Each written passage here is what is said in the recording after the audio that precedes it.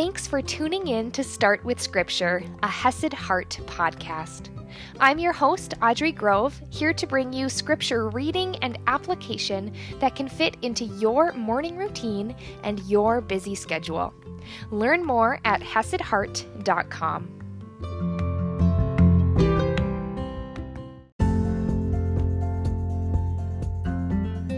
Good morning, my friends. Welcome to another beautiful day.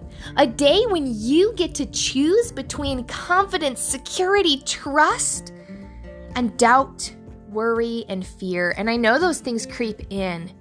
And they creep in unsuspectingly into our mindset, into our thoughts, into our hearts. And we need to be on guard against the danger of doubt. And I think a lot of what Paul has been talking to the Galatians about comes down to doubt. And it's something we're going to see today as he actually gives a scriptural example. Remember, the Galatians have almost turned away from God's promise, the beauty of the gospel, that it is once and it is done for them in Christ. And through faith in him, they are sons, they are heirs.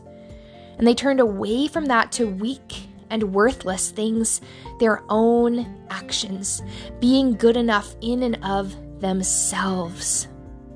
So let's dive in today. We're in Galatians chapter 4, verse 21, and I'm reading from the ESV.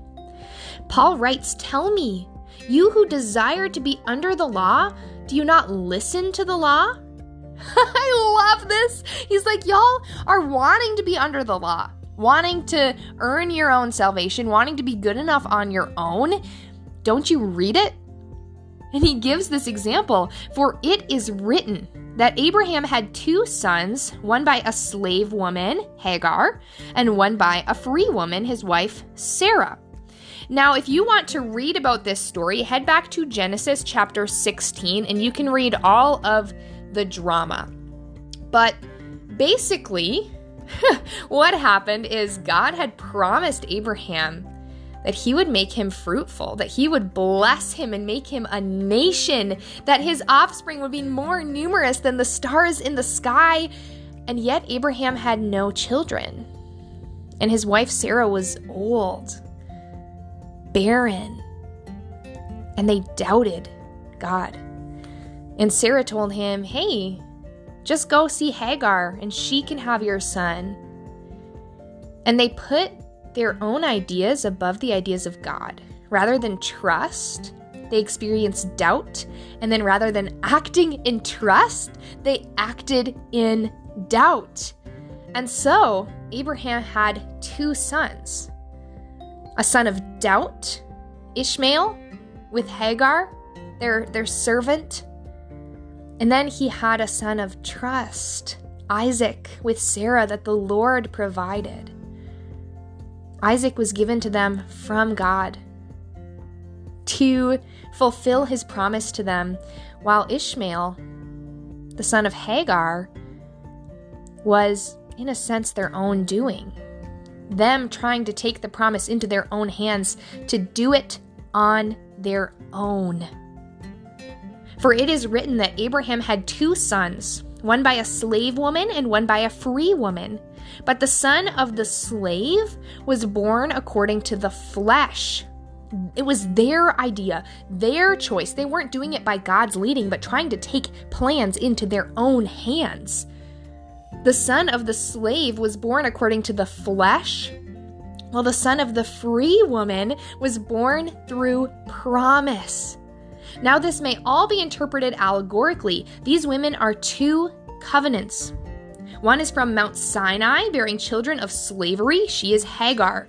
And this idea of Sinai, this is the law that was given to Moses on Mount Sinai, the 10 Commandments, the moral, the ceremonial, the civil laws given to Israel.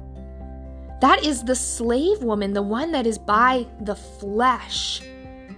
It says one is from Mount Sinai bearing children for slavery. She is Hagar. Now, Hagar is Mount Sinai in Arabia. She corresponds to the present Jerusalem, this earthly Jerusalem here, the one that is so obsessed with legalism and being good enough for God, following all the rules to earn their salvation, to earn their value, to earn their love. For she is in slavery with her children. The law makes us slaves. But we're no longer slaves. Now we are sons and heirs. And so Paul goes on, but the Jerusalem above, the new Jerusalem, is free, and she is our mother.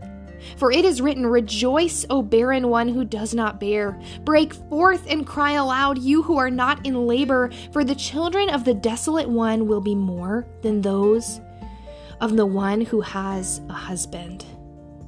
We can rejoice, my friends.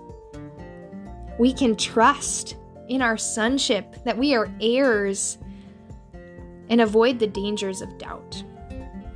In Abraham and Sarah's story, they saw that danger firsthand. They allowed their desire to be good enough, their desire to have plans work out as they saw fit. That superseded their trust in God.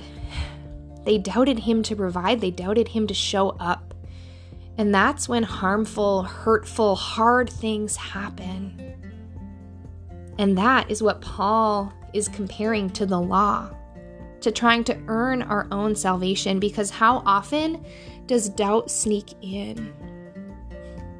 How often do we doubt the Lord's love and try and be more lovable by our actions? How often do we doubt our value in Christ and try and be more valuable by our actions?